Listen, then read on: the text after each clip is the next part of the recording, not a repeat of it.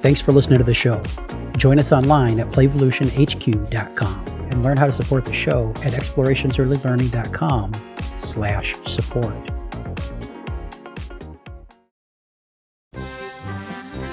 Grab your highlighters. Can't find them?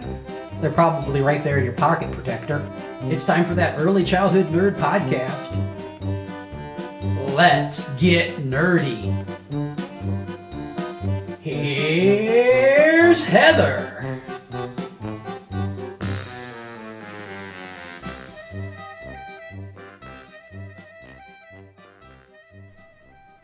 Hello and welcome to another episode of That Early Childhood Nerd. I'm Heather Burns, and I've got two super fun people with me today. One is Travis, who doesn't want to talk about himself. That's me. He's a liar. But we'll talk about him for him, and that will take care of things. And my other person is Lisa Murphy. Hey. She'll talk about herself. All day long. All right, so I'm excited. Actually, I don't know when your podcast is going to air, but I'm kind of still flying high on the buzz of hitting send and setting book number 5 to the publisher. So I'm still kind of... Do you want to talk about your book? Yeah, you don't need to do a podcast. Okay. I'm excited too. Thank you. Yeah. I mean, I'll talk about my book, but this is not why we're here today. All right. When's it going to be out? See, that's funny. I need to probably check in with the publisher because that's everybody's first question. Yeah. And interestingly enough, my first question is, when can I start pre-selling it? Like, I don't even care when it's going to hit the stands. I just want to know when we can start letting people know that we're willing to take their money. Not just take in a bad way. So if you're listening, it's not in a bad way. It's just more that, like, because I think when you pre-order stuff, it's like a gift that you didn't realize you were giving to yourself, because then like 6 months later, you get this shit in the mail and you're like, oh my God, I totally forgot about this. And it was worth every dime. Yep. You're right. That's exactly how it works. Okay, so I think this is going to be a really good conversation.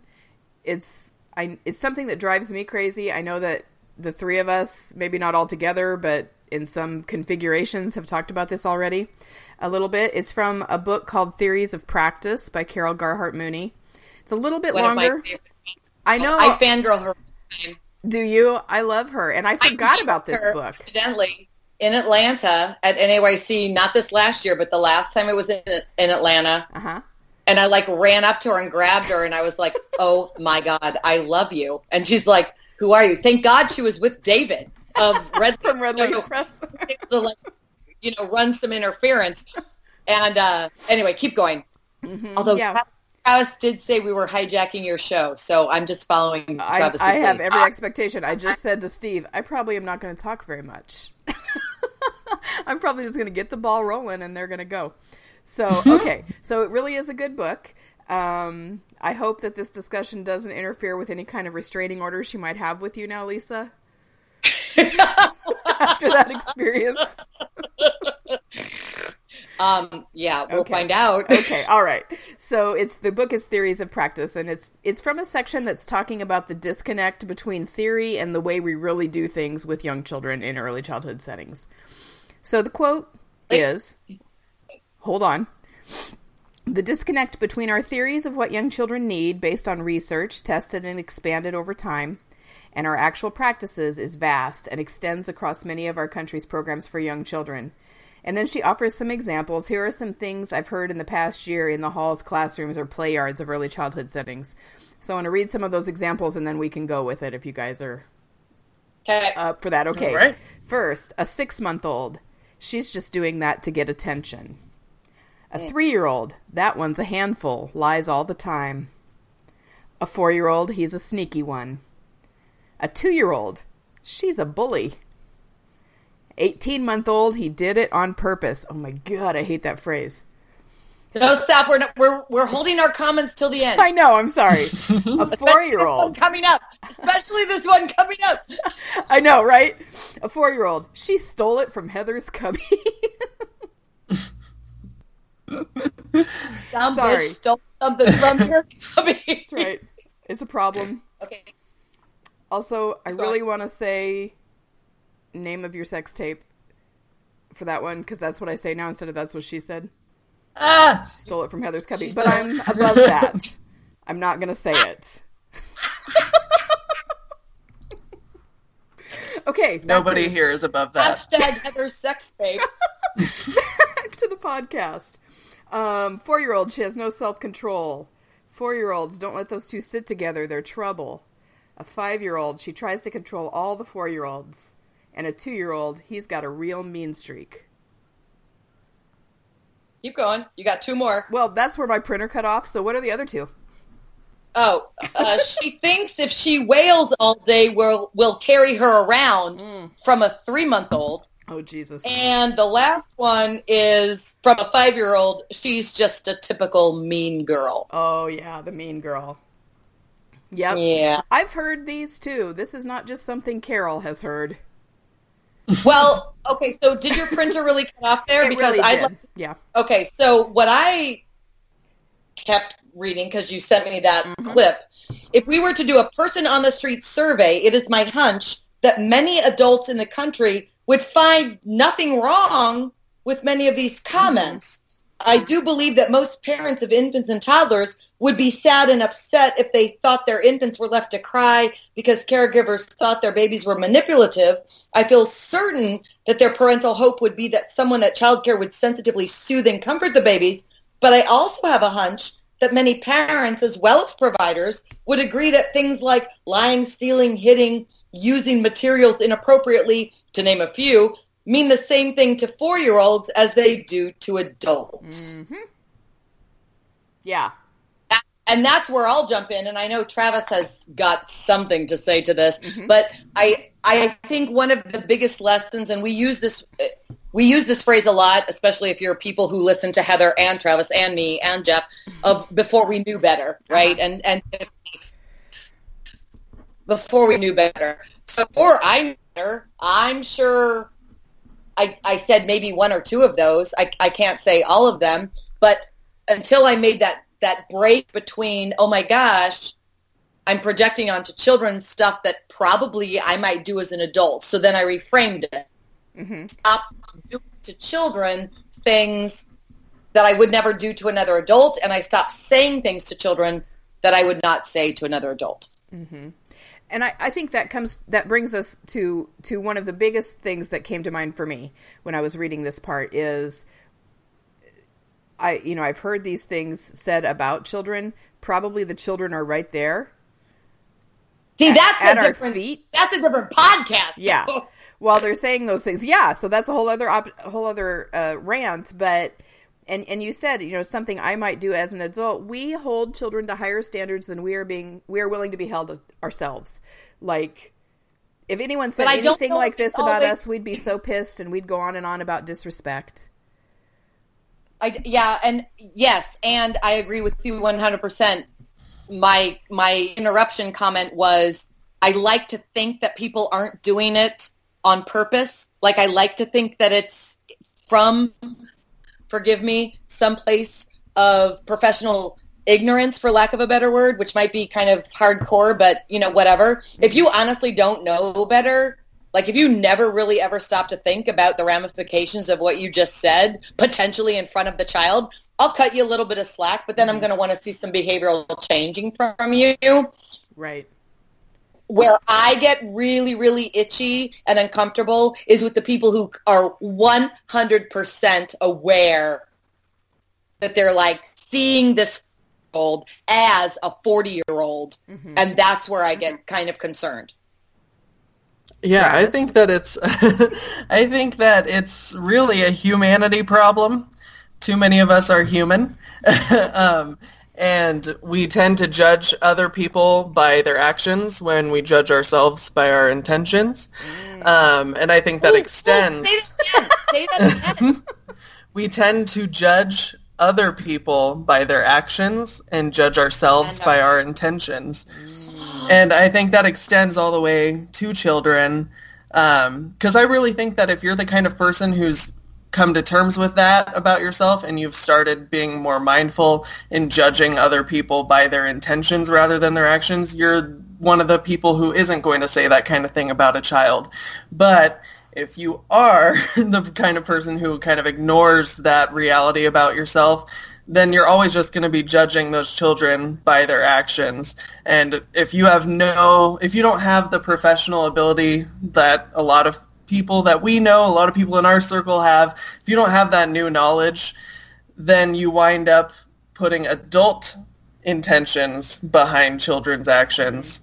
And then you just have a whole cluster of everything because you use words like manipulating, bullying, all these words that just they just don't compute to children. But to us, it's our way of understanding it because we don't know how to judge the children by their intentions because we have no idea what it's like to be a child anymore. Right. So it's like the filter that some adults put on top of the behavior, and through that filter is how they see it. Yeah, for sure. Yeah. Which calls me to just put in a plug. I think every other show I put in a plug for this book, but Emily Plank's Discovering the Culture of Childhood is exactly what you just were talking about, Travis, is that we just are not able to see things as a child sees them or see the reasons a child might do something as different than what it would be for us because we don't understand what it's like anymore. And yeah, and the funny thing about that is that I know so many people who are willing to explain their dog and cat's behavior based off of their knowledge. Do you have my house bugged?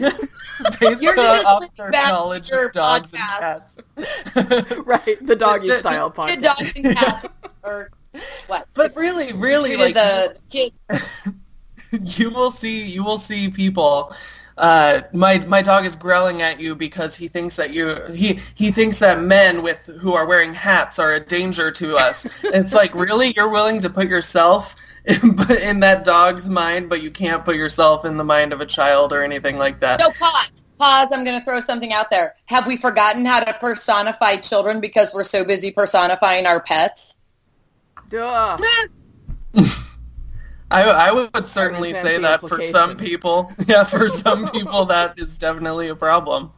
I think some people treat their pets better than their kids, but that might be a whole different podcast. That's definitely Travis actually recorded it.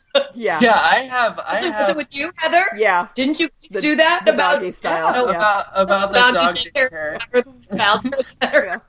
Yeah. That is a whole lot. That's a whole other can of worms. But in reality, I used to have a roommate who had a child, and this child lived with us, of course, and she would hit the crap out of that child every single night, and it was a horrible situation. I got out of there as soon as I could because there was no educating her on that. Mm-hmm. But the second her boyfriend hit her cat, oh geez, she went ape shit, like literally ape shit, screaming through the house. Probably got a noise complaint on our apartment, like horrifying. And I just I couldn't help but sit back and say, wow. The two of you probably are well aware of the fact that the first child abuse laws in the United States were under the umbrella of animal abuse laws, which were in practice prior to any child abuse laws. Yeah. When the family in Chicago stabbed their daughter with scissors, she was protected under, if you had done that to your cow, we would have taken you to jail. Mm-hmm. And somebody said, maybe it should be also bad if you to stab your child. Oh my God. What the hell, humanity? I just can't. Okay. Well, okay, bring it up. I'm gonna try. Let's go back to I want to go back to something you said, Lisa. You talked about professional ignorance, and I think that's sort of what Mooney was getting at. Carol, whatever we want to call her. I can't call her Carol because that's Travis's go-to sarcasm name. God damn it, Carol! Carol, get your shit together, Carol. It's a different Carol. It's disclaimer asterisk. It's a different Carol. Different Carol, not Travis. Hashtag it's a different Carol. It's a different Carol. For Carol. There's the episode name. Hashtag not all Carols. Hold on, I have to write that down because that really is the episode. Maybe your Carol spells it with an E, Travis, and so our Carol is exempt because she's with an L. That could be. Anywho. Yeah, so anyway, you talked about professional ignorance. And that's where I think what she's doing here is saying we attribute all these negative and adult-like or whatever motivations to children's behavior because we are ignoring what we've learned, or it's just easier to go to that default, or you didn't ever learn it. Because you don't know what you don't know. Yeah. And that's from the book, oh shoot, and we're on live right now, and I can't go look it up. Something Childhood by... Travis could talk while you're trying to remember. Travis talk while I'm Googling who is the mother of the actor, and she wrote that. Nancy Carlson Page. Yeah. Yeah, Nancy Carlson Page wrote Taking Back Childhood, and one of the things I absolutely loved about that book was how she just like, you could feel her heart exploding as she said, you don't know what you don't know. Okay. And you don't. So but it's when you know and you're not willing to do anything, that I can only speak for myself, that's when I get crabby. But if you honest to God didn't know, and you need to be willing now, if somebody's willing to guide you or move you, like let's say you didn't honestly know any better. So let's say that you got hired wherever that was and you really honestly didn't know a lot about child development. At the end of the day, that's not necessarily the hill I'm going to die on. The hill I'm going to die on is that if in fact we start to coach you, side coach you, mentor you on where you kind of start needing to go, and I don't see any progression, I'm going to get crabby. Right. But if you know better and you choose to stay in that spot, I don't think you should be allowed to work in the field. And I know Travis definitely agrees with that, and I know you probably do as well. I mean, if you're just comfortable being stupid and ignorant, I'm sorry. I would trap the door, and you'd be like, bye, boom, gone. So, but here's my problem. I agree with that 100%. In theory, on the surface maybe, that, if you don't know it, you don't know it. My problem is, and not my problem with you saying it, Lisa, but my problem with that reality is children are still being damaged in the meantime while we're waiting for these people to know. And I don't know what that answer is.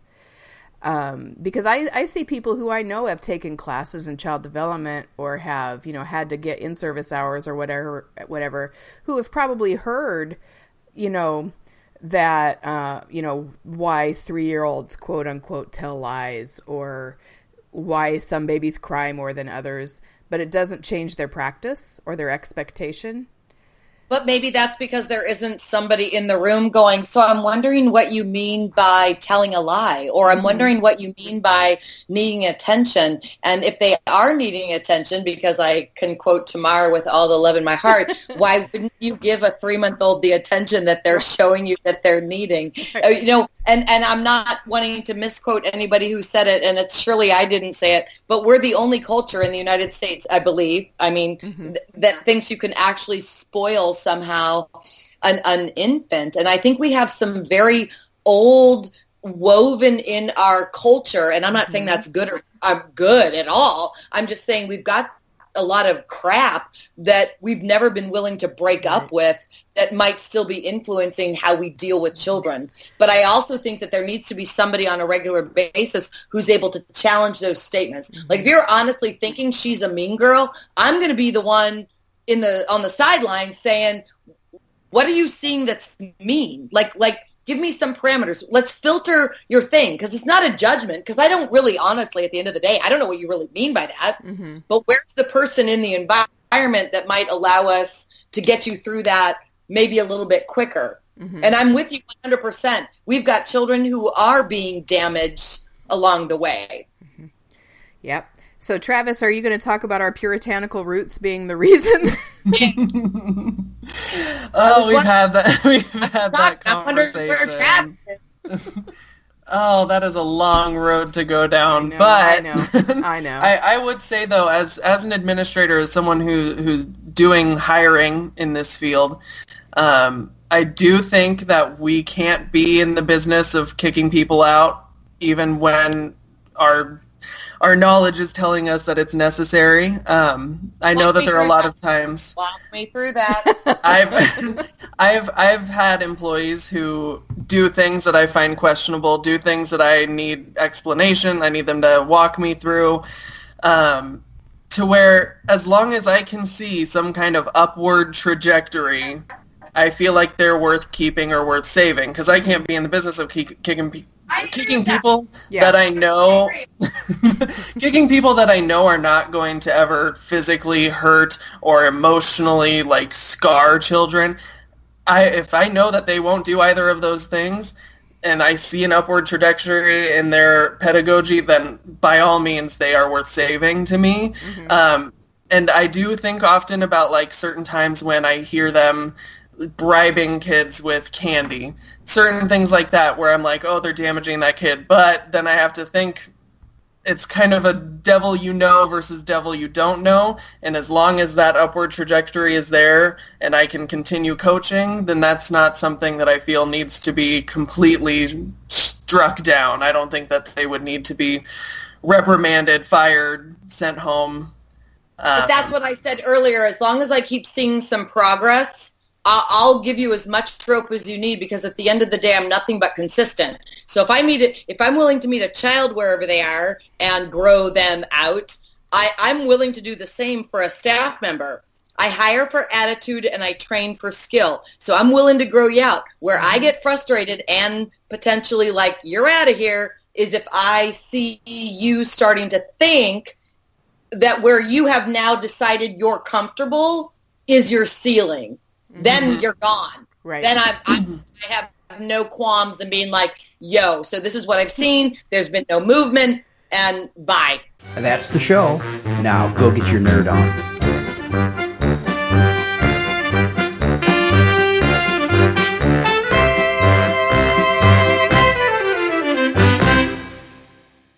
This has been an Explorations Early Learning Upstairs Studio production.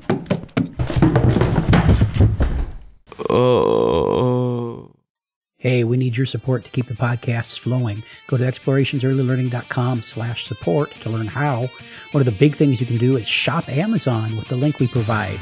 You buy your cat food, you buy your kids' books, you buy whatever it is you buy on Amazon, you pay the regular price. We get a small percentage of it. Everybody wins. A lot of people are doing it. It really supports the shows, and we really appreciate it. Give it a try. Thanks.